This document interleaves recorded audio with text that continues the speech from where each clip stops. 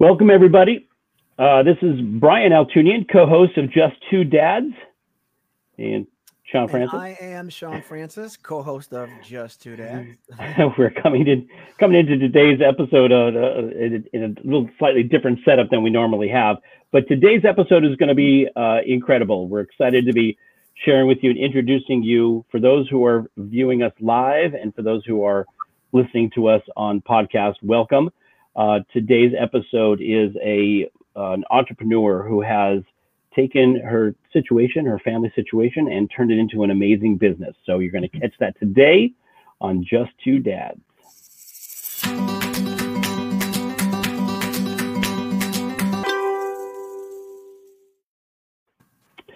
Welcome, everybody. Great to see everybody. Well, from what I can see anyways.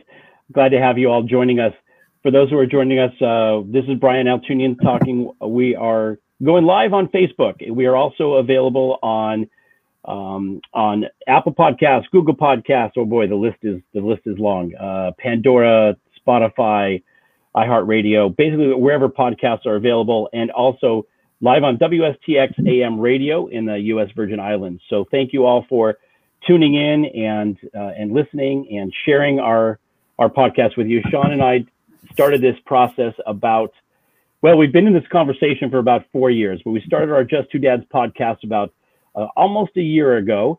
And every week we find ourselves in conversations with absolutely amazing warriors, amazing people who are doing things for the special needs community that is so impactful. And some people come to the special needs community involuntarily. Some people come to it voluntarily.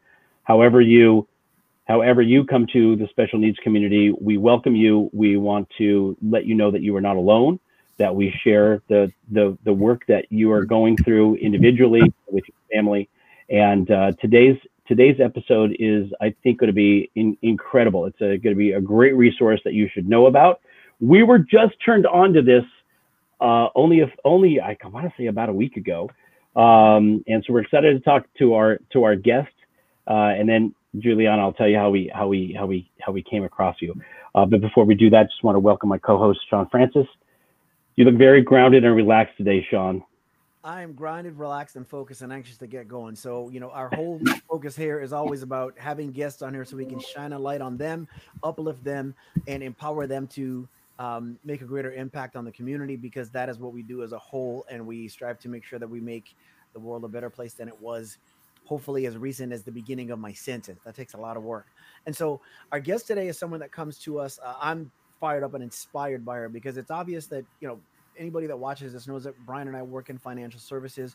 We decided to take a portion of the business that we do for the general population and focus on a portion of it on the special needs community. When you dare to do something for a community to add value and you make a business out of that, it takes an extra layer of warrior to do that, because it means people may question the intention behind it. People are going to be, because people are people and everyone has different opinions. You have to be pretty strong and have a good sense of who you are. And our guest today is someone who is that and then some. Coming from my perspective, she's relatively young, but she's a female. She's got all kind of things against her that might say she shouldn't necessarily be in business. And we are joined today by Miss Juliana Featherman. Welcome, Juliana.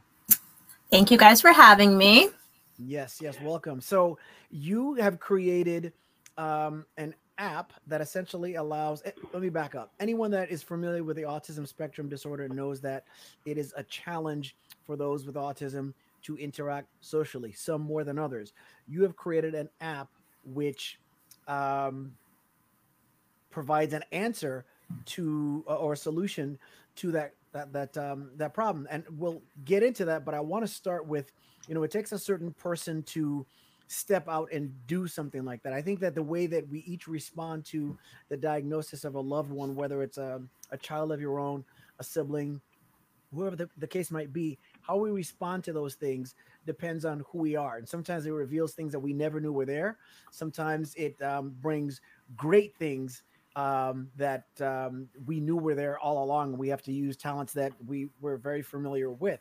So we always say that those of us that are in this path are heroes in some way, shape, or form, and every superhero has an origin. So, tell us about yours, how you grew up, and leading to your, what created the app, and eventually how it works and everything. Yeah, sure. So I created Making Authentic Friendships, which is an app that helps individuals with special needs to make friends. My brother Michael has autism and ADHD. He is 2 years younger than me currently. And yeah, it was always very difficult growing up watching him struggle in that aspect. Obviously, a lot of individuals with autism struggle with social skills, struggle with making friends, and that's something that's very hard and uncomfortable for them to do, including my brother. So growing up, I was always the cheerleader, had all these friends, had all these plans, and my brother never had that. And I always felt so bad, felt like I was leaving him behind.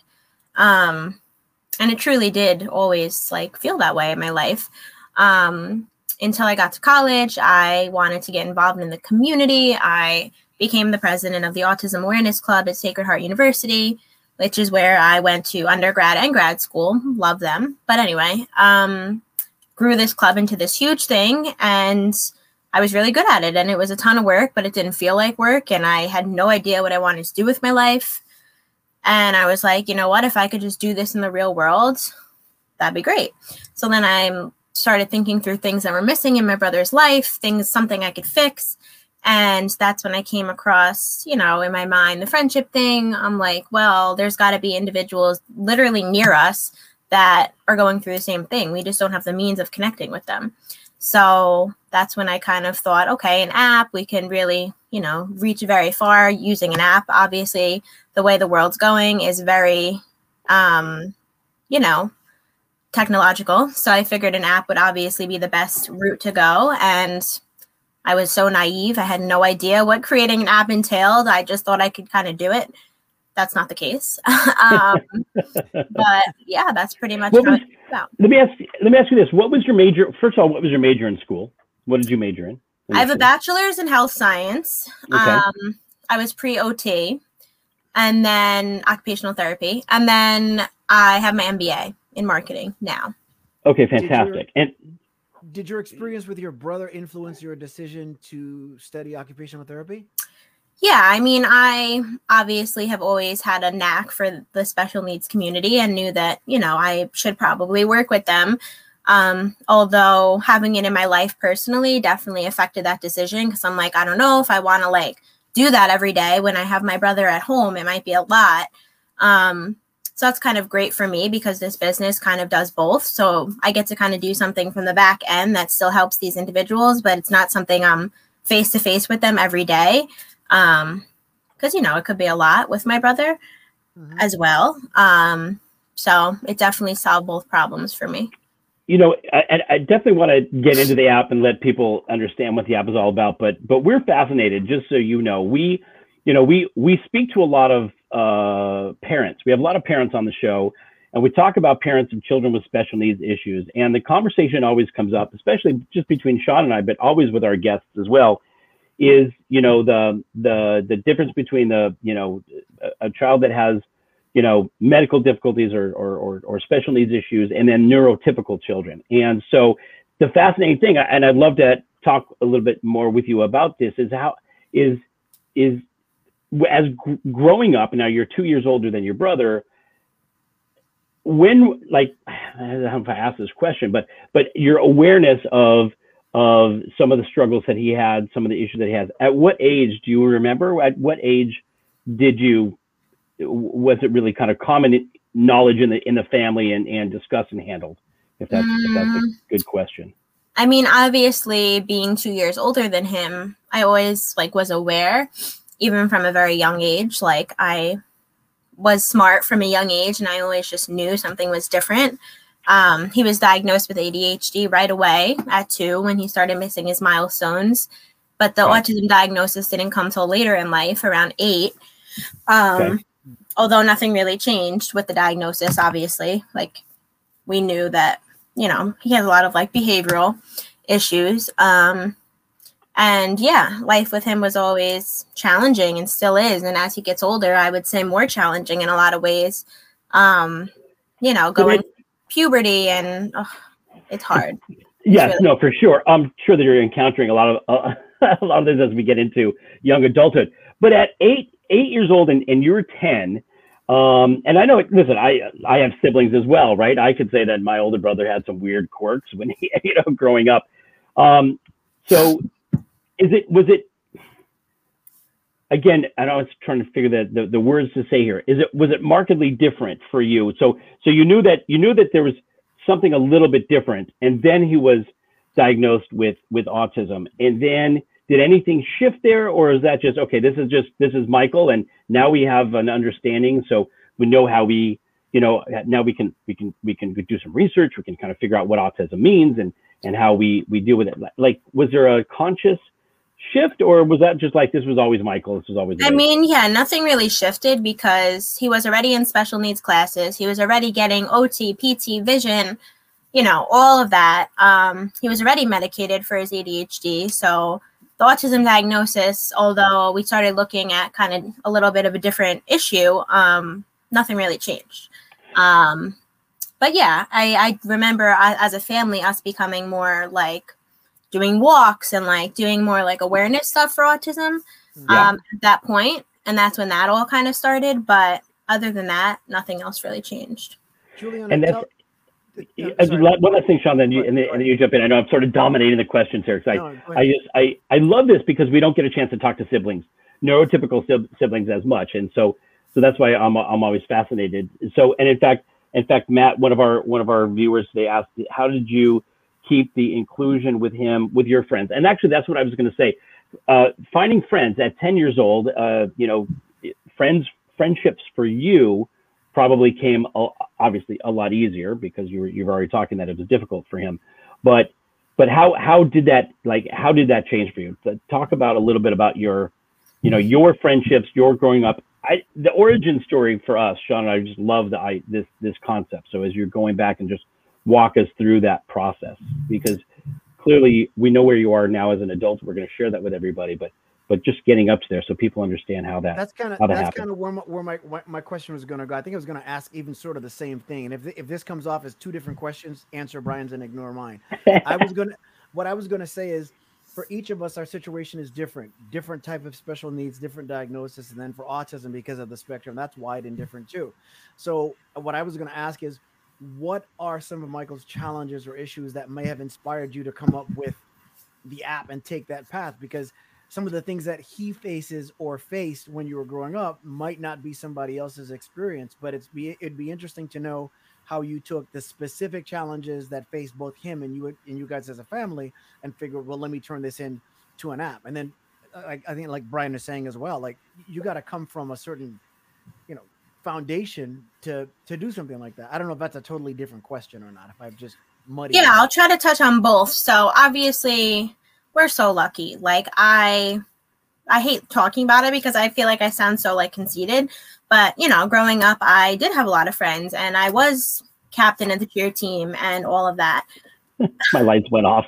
I was like, what happened? Did you lose power? Yeah, my lights. He's gone. You want me to keep going? Yeah. Mm-hmm. Okay. So I'm very lucky. Obviously, I had a lot of friends. I was captain of the cheer team, friends with everyone, well-liked, all that. So I think that really was helpful for my brother and honestly for the special needs individuals in our school in general, because my friends and I were obviously always very conscious of sitting with these individuals at lunch, never letting people sit alone, whether they had special needs or not. Never letting people sit alone at lunch, being very inclusive of absolutely everyone. And this kind of ripple affected, because obviously then the whole cheer team was very involved in all this. And then the whole football team was very involved in all this. And then all of a sudden, everyone was just friends with everyone. No one ever sat alone. We were all just in on this whole inclusion thing. And it was amazing. I mean, my principals, who I still talk to this day, say that they've never seen a dynamic like that ever since we left, just because we kind of changed the dynamic of the whole school, making sure everyone was included. No one ever sat alone. Everyone felt, wanted and all of that. So we worked really hard to do that. And I was a Girl Scout up until my senior year of high school. So I got my Gold Award. And for my Gold Award, I started a club called the Anti-Bullying Club.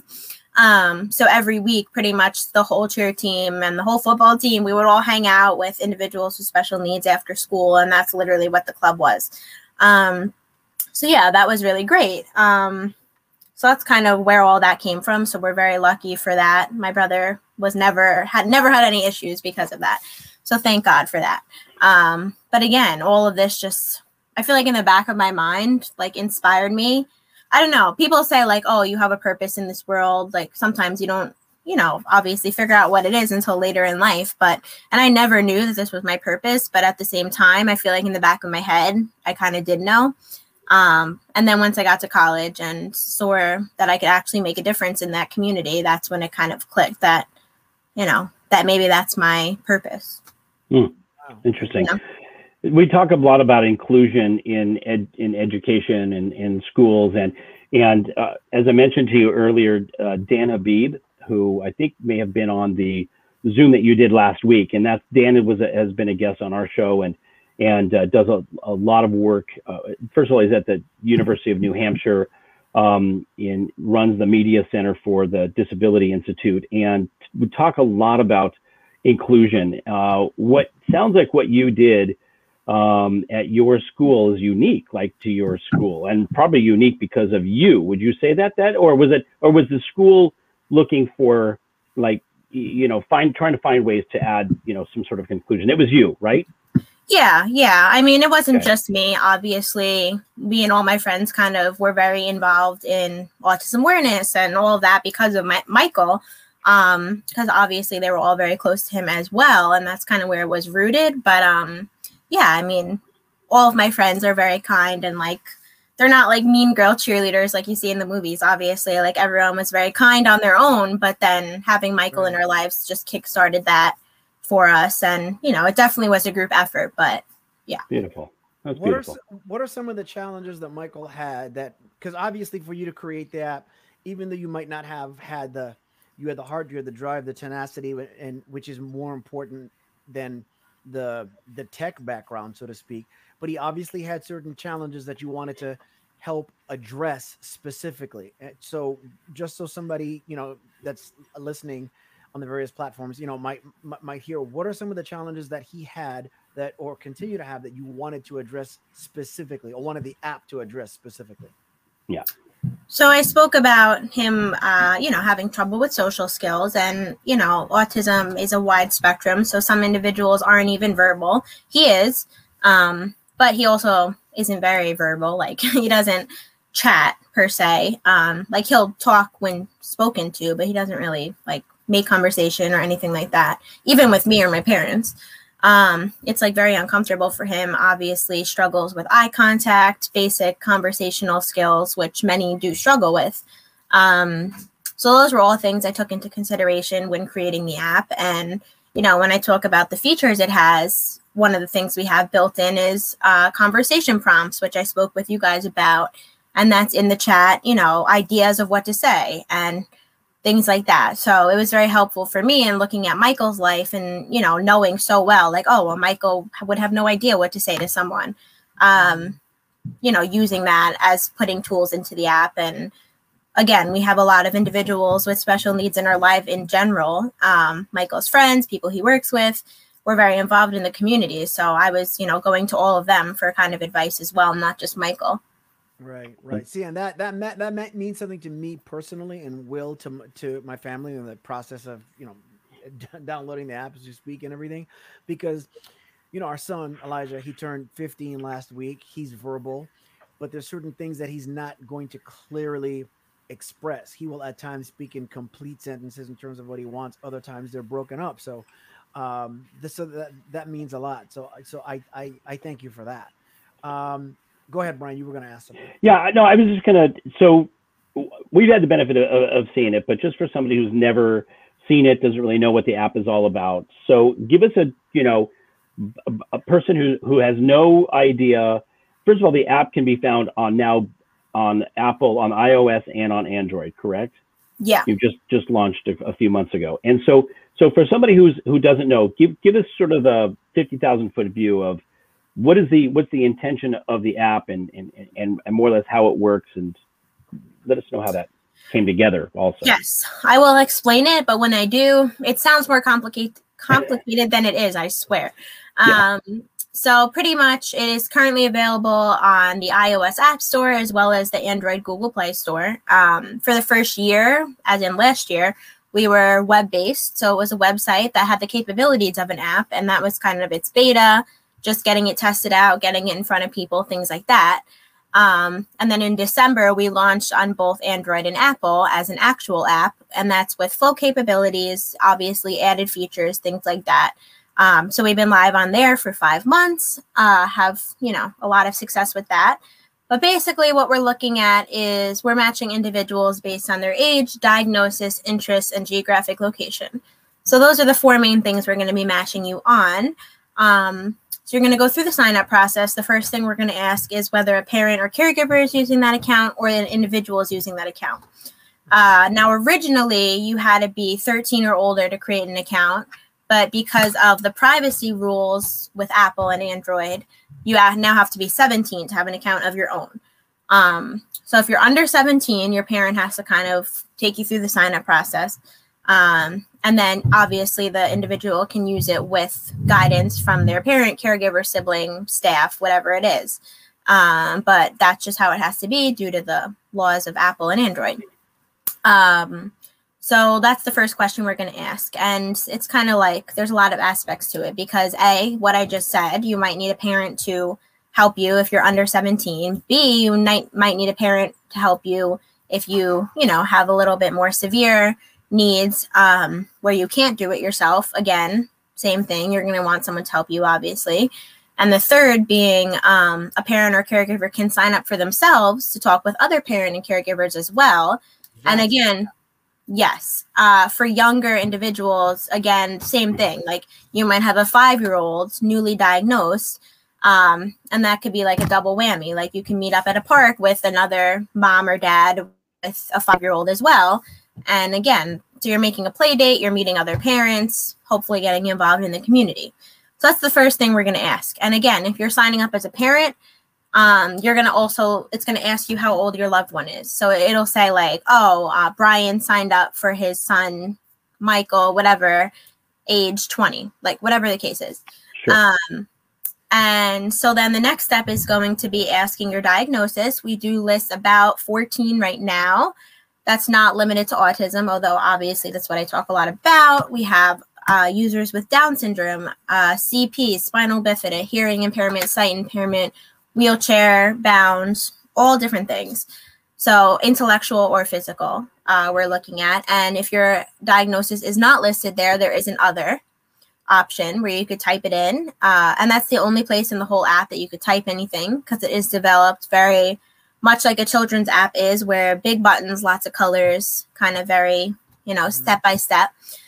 Third, we're going to ask your interests. So again, it's a drop-down menu. You're not typing, you're picking. So it's games, it's sports, it's movies. You're going to pick 3 interests there. And then we're going to ask you 3 things you'd like to do with a friend in the community. Again, this is like pre-COVID times this was developed. Sure. So we're looking at bowling, mini golf, arcade, restaurants, things in your community. You're going to pick 3 of those. And the goal is when we get past COVID, because then once you match with someone, if they both picked bowling, then we could suggest a bowling alley in your area. So let me interrupt you 1 second. So as I'm hearing you describe the process for signing up, would you say that this app, and again, excuse me for using the analogies, is it more of a sort of in real life social network like Facebook where you've got groups, or is it more like Match where you're just matching one-to-one? Is it one-to-many? Is it one-to-one? Like overall, is it like I said, is it a social network or is it a connection tool? Currently, we're matching one-to-one. But again, you're not going to see one match. So once you get through the sign-up process, it's going to say suggested friends, and then it's going to be a list of individuals that are suggested friends for you based off the criteria you gave us. So that could be based off diagnosis, that could be based off zip code, that could be based off interests. So you're going to see a list of people based off what you told us that we think would be a good friend match for you. And then you're going to be able to talk with them one-on-one and say, hi, my name is X, and how are you? Get to know them in that way, one-on-one. Down the line, it may be more social networking. I'm not sure. It's been thrown around as an idea to make it more like Facebook, where you have a feed and you can make a status and, you know, all things like that. But it isn't like that right now. But yeah, who knows how it's going to be long term. So then that's a step that I actually missed. First, we ask you your birthday, which I kind of talked about. And then we also ask you your zip code. So something people worry about, it's not location specific. It's like just your zip code. We don't like, and you share your location with the app, but it's like, we're not going to tell someone your address, obviously, or like where you are. So it's just like your zip code. That brings us on to a security question, which is, which I think you probably addressed there. In other words, what safeguards are taken in place to, you know, as far as security and privacy goes. So that explains at least a portion of it. Yeah.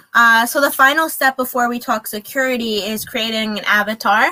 And again, I really wanted to make it fun and interactive, make it something that people want to come back and use, not so much words on a page. So the last step is you create an avatar that looks like yourself, a lot like a Bitmoji. If you have that on your phone, hair color, skin color, eye color, clothes, you can pick all that stuff. And then you're good. You're in, you're signed up. And the last thing is you're going to have to sign terms and conditions. And that's one of the, oh boy, that's one of the safety precautions we have in place. So you're going to have to sign terms and conditions. Then the first time you're logged in, there's a pop-up of safety tips, pretty much, of what users need to know. And that's not to give out their personal information. Never tell them your address. If you ever feel threatened or insecure in any way, you have the opportunity to report a user.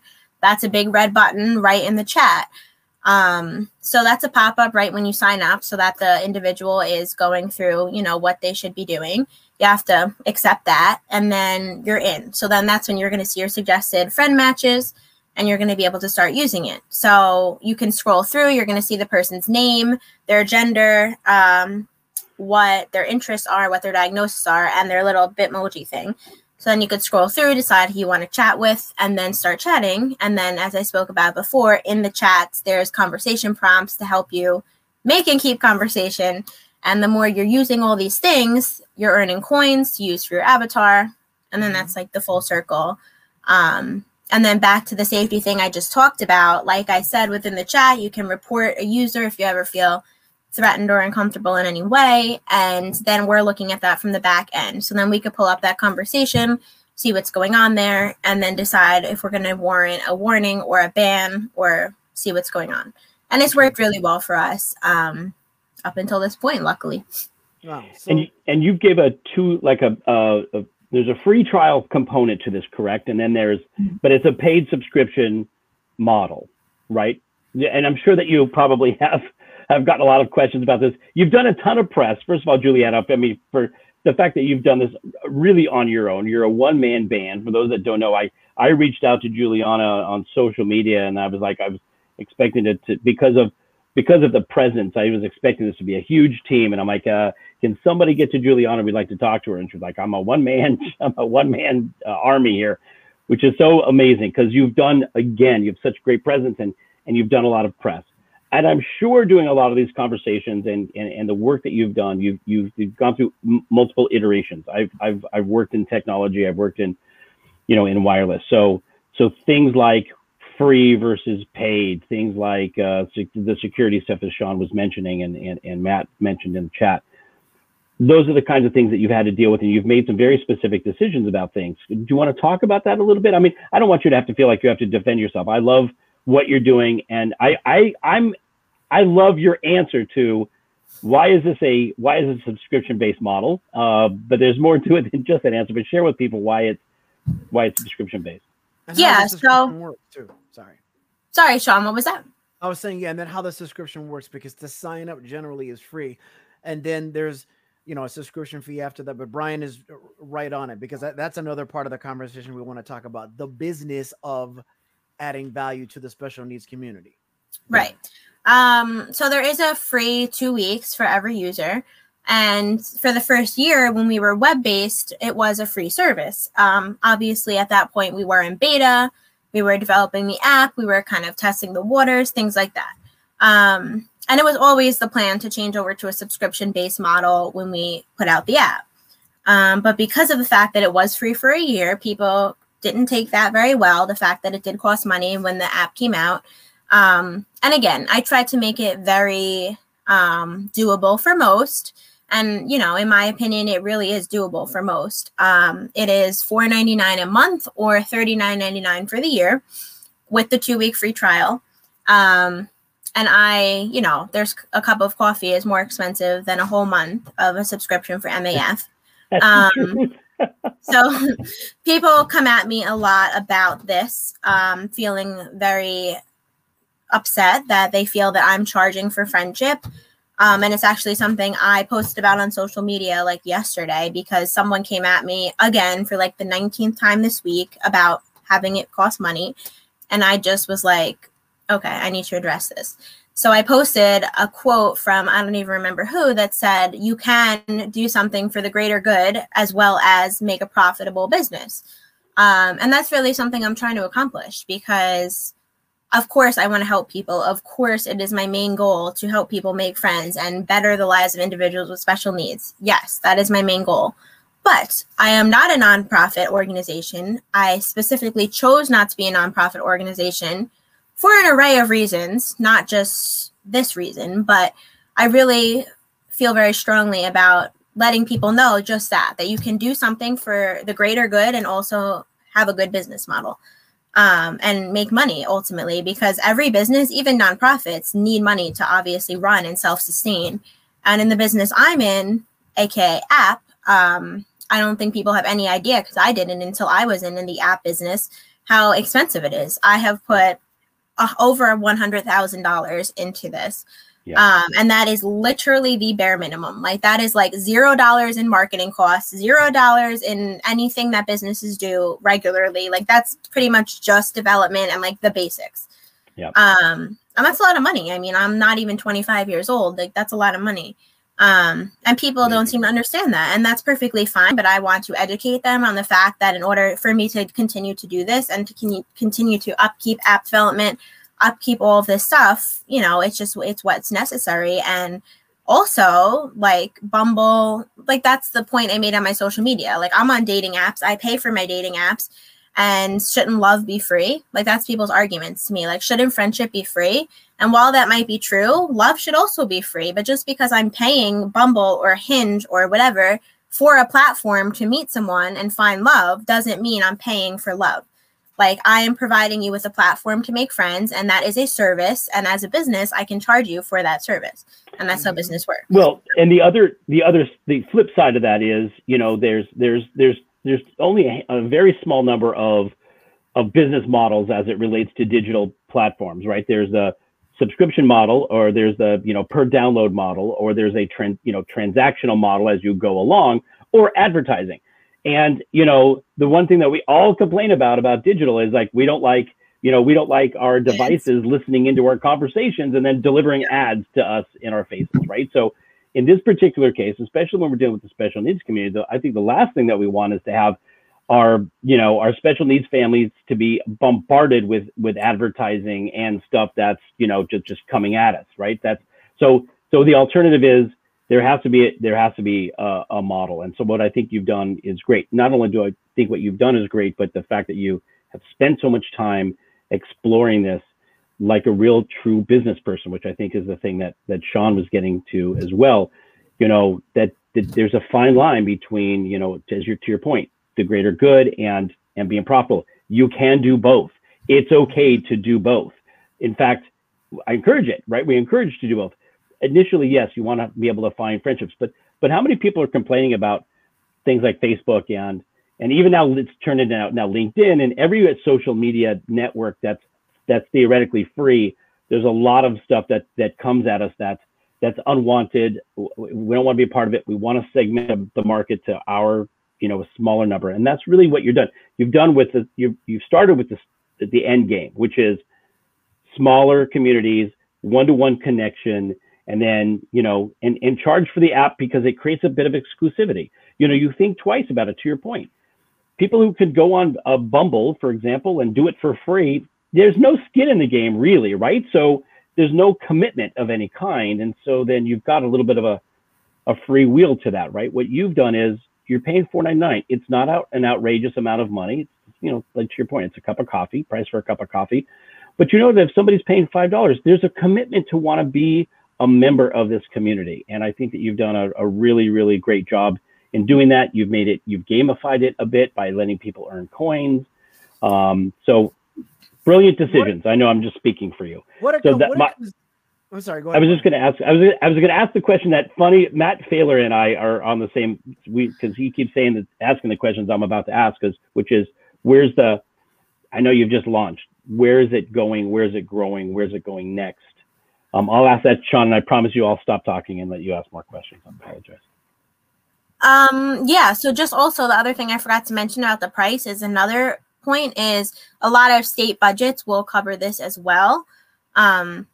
I know, like, I don't know how it is for under 21, but my brother is over 21. He has state funding, and it can be covered under his budget, as well as it can be covered under a lot of people's budgets. Fantastic.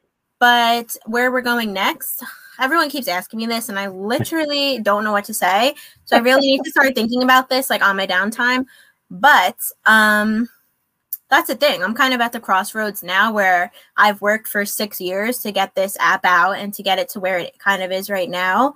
Whereas we have, you know, users in all 50 states, we have users in 50 countries, and we have all these people using it, and that's amazing. And obviously I have to do, you know, upkeep and updates and all of that app stuff. So obviously I'm busy doing that. But as for like where I want to go to the next step, you know, I have a lot of ideas in my head, but I haven't really sat down and tried to, like, you know, hone in and say, like, okay, this is what we're doing next. And I think it's a really big pivotal decision. I mean, I think obviously what I decide to do next, whether it's, you know, make it more of a social network where you can have statuses and blah, blah, blah, or, you know, in my head, I'm always like, okay, maybe we'll do an aspect one day where it's like what Best Buddies does, where it's a neurotypical individual being able to go on there and connect with a special needs individual.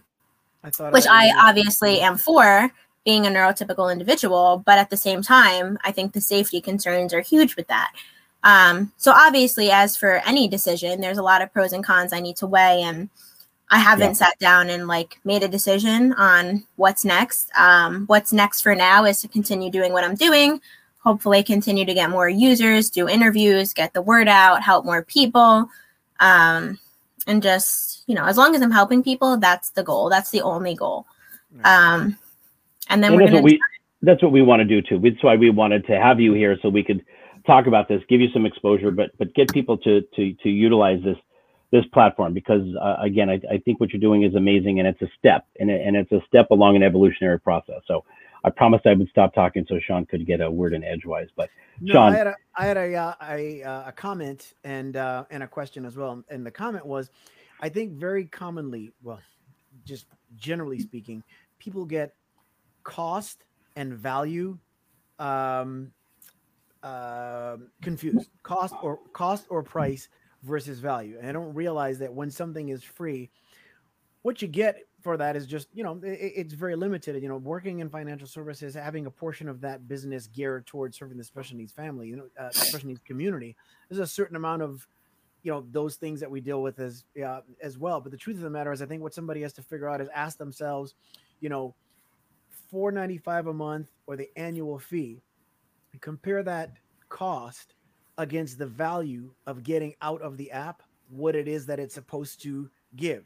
If you don't think that fee justifies the immeasurable value that you would get out of that, then don't do it. And that's not who it's for. Who it is for is for someone that sees that value. Brian was talking about exposure. So I have, well, two questions. Well, one is just, you know, how many subscribers do you have total right now, roughly? 3,500. Okay. All right. Wow. Beautiful. Okay.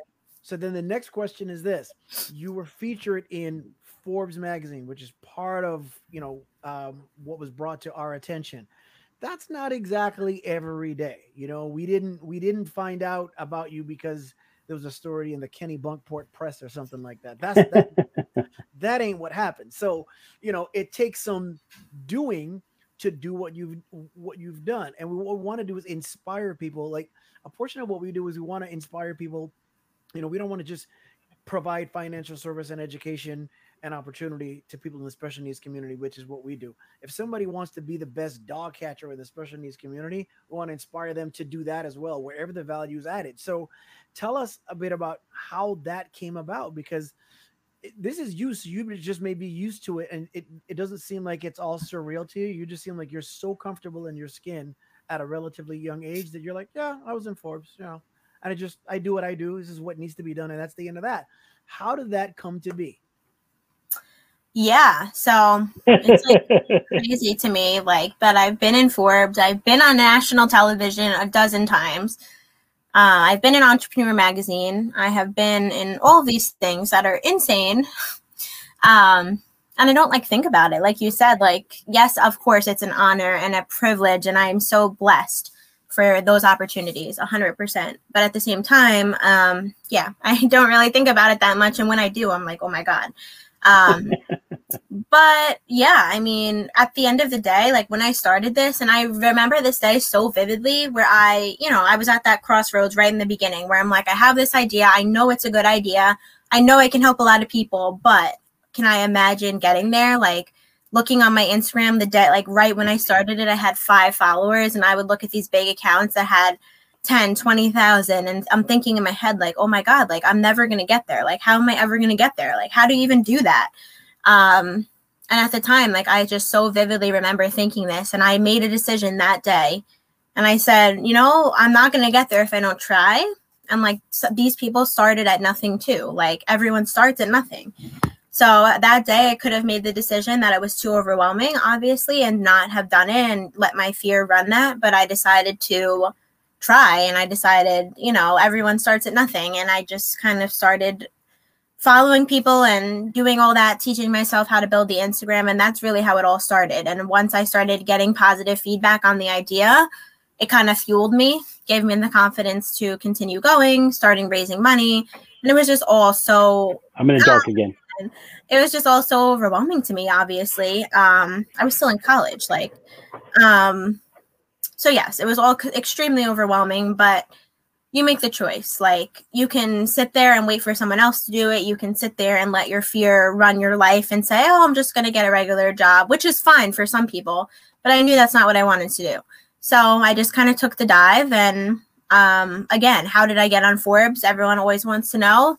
I literally cold called. That's, you know, not literally cold emailed a reporter of Forbes and pitched myself and said, this is what I do. This is what I offer. This is why you should care, which is something that a lot of people don't do when pitching themselves. You should tell them why they should care. I'm like, listen, this is a great story. People love it, but you should care because I am paving the way in my community, whatever. And this is why your readers are going to enjoy this. And that's how I got in Forbes. That's how I got in Entrepreneur Magazine. And again, once you start getting some, you know, others come. But at the same time, you just have to pitch yourself. And what's the worst that can happen? To this day, even with names like Forbes backing me, people don't answer me. You know, like I reach out to people and TV shows and this and that. And obviously I don't get an answer on everything. But what's the worst that can happen? You got to just try. And that's what I do. No. What I like about that, and this is for someone else to take note, and I'm hearing this, I'm taking notes myself, which is that I wasn't there for the conversation. This is the second conversation of any kind that we've had. We spoke to you earlier in the week, but I get the sense that when you did that, even though you referred to it as pitching yourself, that you didn't pitch yourself, that by stating why they should be interested, what you really pitched is the purpose behind your drive and what it is you have to offer. You're not necessarily pitching yourself. You get pitched. You're pitching yourself invariably as they realize what type of person you are, the person that's giving the message and everything. So that's something else to think about, because I know for a fact, whether they're in the Virgin Islands listening on radio, on one of the many platforms that we're going to be on once this is up, or on Facebook Live, that there is some parent listening or caregiver who is not thinking about anything other than just getting through the day. And then there's some that are just desperately clinging to the whether it's IHSS or whatever benefits it is that they receive, because the challenge is so great they can't think of creating any other stream of income. But then there's some that are like asking, how can I do that? How? You know, in terms of with a tone of possibility as opposed to a tone of despair. And that's why what you're offering is so invaluable. And for anyone that's listening out there, hopefully I'm getting your wheels turning a little bit and you haven't thought about it that way. And you start to when you see what she's done, because that's really the truth of the matter is entrepreneurship is what's going to save the country anyways, not a politician. And it's also what's going to save the special needs community as well. You know, our entire challenge is about teaching our kids to fish for themselves. You increase the amount of people that can fish for themselves, well, you nourish more people mentally and otherwise. So now I'm on a soapbox, but anyway. No, I think I mean I agree with that, and I think it's fascinating. But just boiling it down to some of the basics, parents are concerned about, you know, what happens to their child. Is their child going to graduate school? Are they going to have a job? Are they going to live independently? Are they going to, you know, all of those questions. And one of the questions that I think becomes very striking is, is my child going to have friends? What's my child's social life going to be like as a young adult?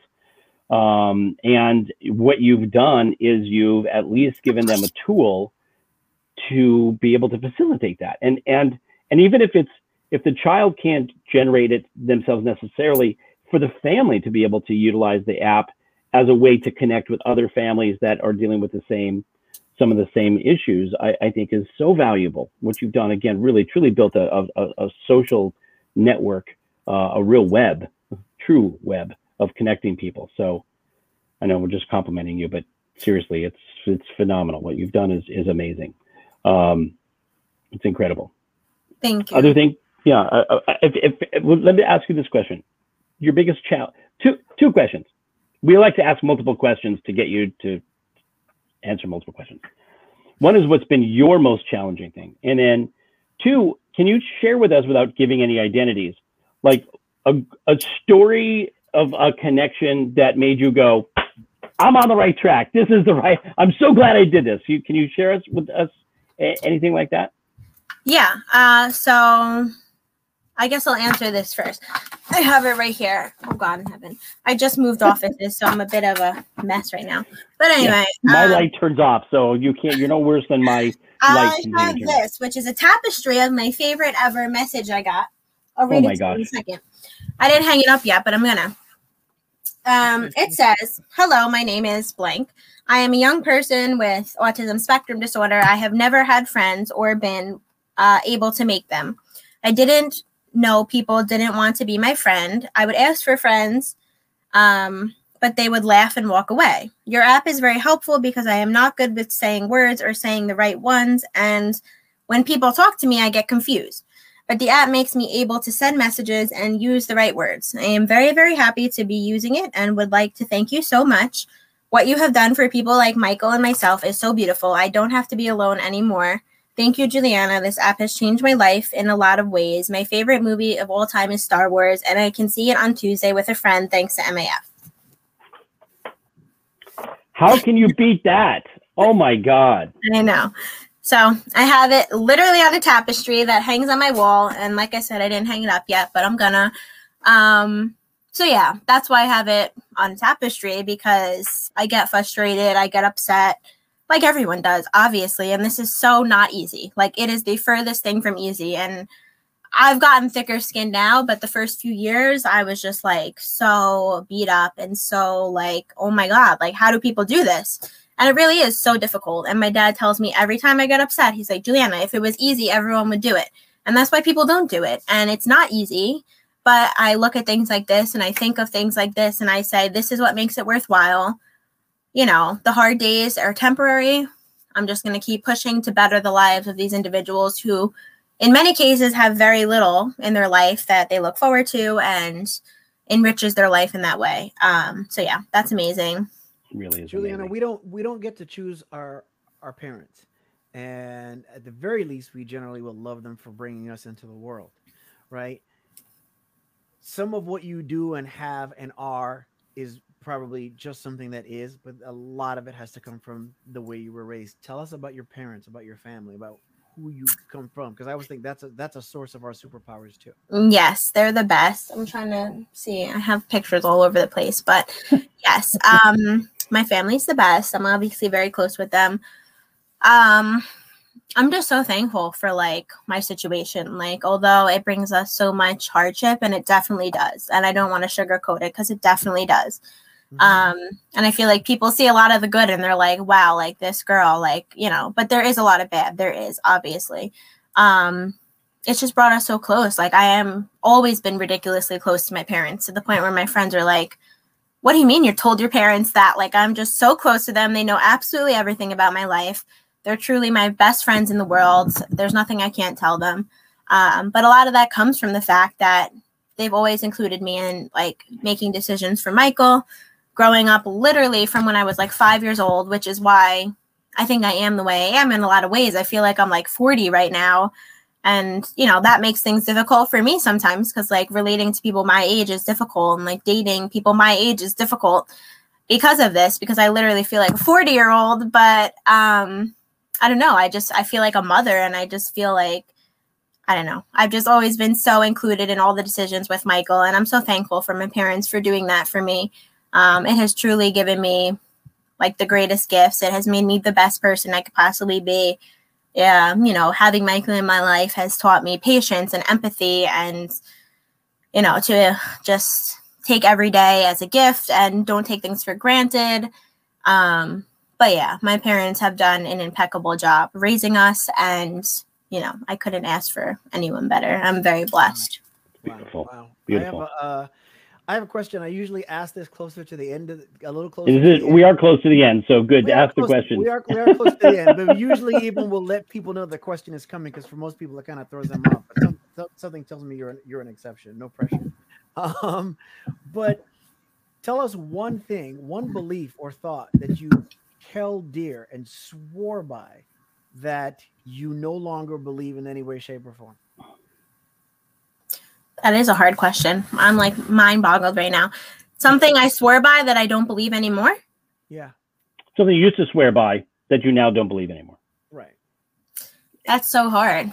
Because when you were talking, I was like, I know what I'm going to say, but I still believe in the thing that I was going to say. What did I used to believe that I don't believe in anymore? I mean, I guess I talked about it a little.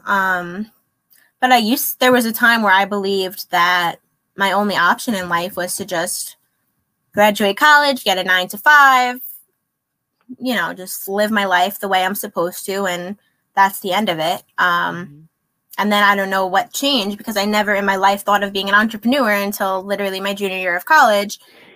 But then this whole world of possibilities in my brain was open to the fact that I could create my own future, and I can make my own success, and I could kind of pave my own way, and I don't have to like just get a 9-to-5 because that's what you're supposed to do. I could do my own thing, and make my own thing work. So I guess that's something that has changed through all this for sure.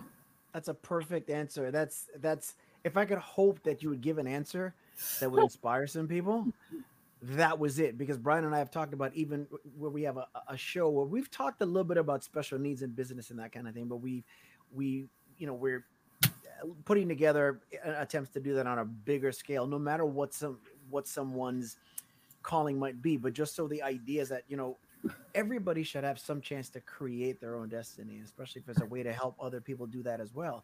And when you're a caregiver for someone with special needs, that kind of like, you know, destiny, this is where I am and that's all I can focus on. So it's easy to forget. So thank you for that. That was just completely perfect. That's exactly what I was hoping you'd say too. Well, as we say almost every episode, when we've gone over 50 minutes and we're kind of winding down the hour, we're like, how did that happen so fast? Like time flies. And I think when we're fascinated with the subject matter, it just seems to go even faster. Today, because, you know, lights were going off, our sound quality is kind of all over the place. And it's kind of hey, this is life, right? This is like live television, right? It's like live life. Juliana, I'm so glad that we got a chance to spend a little bit of time with you. I know our worlds are going to continue to collide. We have a bunch of folks that are going to be interested in what you're doing. We're putting our website together for people to know, and we're going to put, you know, your stuff up on our side as well, and try to, you know, expand our you know, promotion of what you're doing, because what you're doing is so amazing. And I have a few ideas for you. I've been in the tech space, so I have a few ideas for you as you're thinking about the future, where you want this to go, next. I'll send you a few of those too. So I just first of all, I want to thank you for spending the time and thinking about. I have a 25-year-old as well, and so I love this. I'm not your father, but I'm going to tell you, I'm proud of you. I'm so proud of the work that you're doing and the commitment that you've made. It's really incredible. And for all the people who are listening to us on various podcast outlets and on WSTX AM radio down in the U.S. Virgin Islands, and for those of you who are catching us live either on Facebook or on our YouTube channel, thank you for participating. Matt, thank you for your questions today. It's really phenomenal stuff. And for anybody who's tuned in, thank you for spending the time with us. Now, more than ever, right? We're willing to talk about empathy and love, which is really what you were sharing. This was derived, your schoolmates, your classmates getting together and talking about inclusion on your school campus. That's about empathy and love. Putting this work together to create an opportunity for people to connect, whether it's the individuals or their families. That's out of empathy and love, and that's always my favorite thing that we do here is share empathy and love. And so I want to thank you again for the time, and thank everybody for listening, and for our families and friends who listen and support us on a regular basis. Thank you. If you have any questions or comments or things that you'd like to hear us talk about in the future, we'd love to get your feedback. So please share with us. Subscribe to our YouTube channel, join us on Facebook, and hit Making Authentic Friendships. Make sure that you go to that website, download the app on the App Store, or whether it's Google Play or the App Store, and take a look at this. This is incredible. Sean, do you want to sign us off today?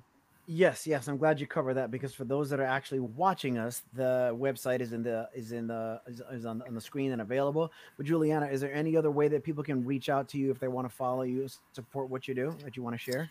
Yeah, so definitely on any social media at Making Authentic Friendships. I'm super active on all that. So, message me if you want to talk. And yeah, if you're on the East Coast, my golf outing's in a few weeks. So that's a great way to get involved. But yeah, other than that. Fantastic. And I know that we are going to be working together in the future. We have some great ideas and some things coming up. And so for everyone that's watching, we want to thank you for taking the time to tune in. For everyone, remember that, like we say, there isn't anything such a thing as really special needs. Everyone has the same need. Everyone needs to know that they're seen. Everyone needs to know that they're heard. Everyone needs to know that they count. People with a diagnosis or a disability, or those caring for them, just simply need that maybe just a little bit more, because it's easy to get forgotten.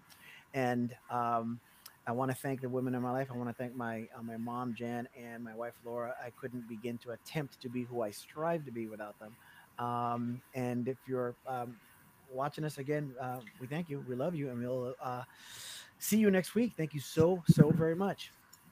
Juliana, thank you. So great. Thank you guys so much. So amazing. Thank you, everybody. We'll see you again soon on Just Two Dads.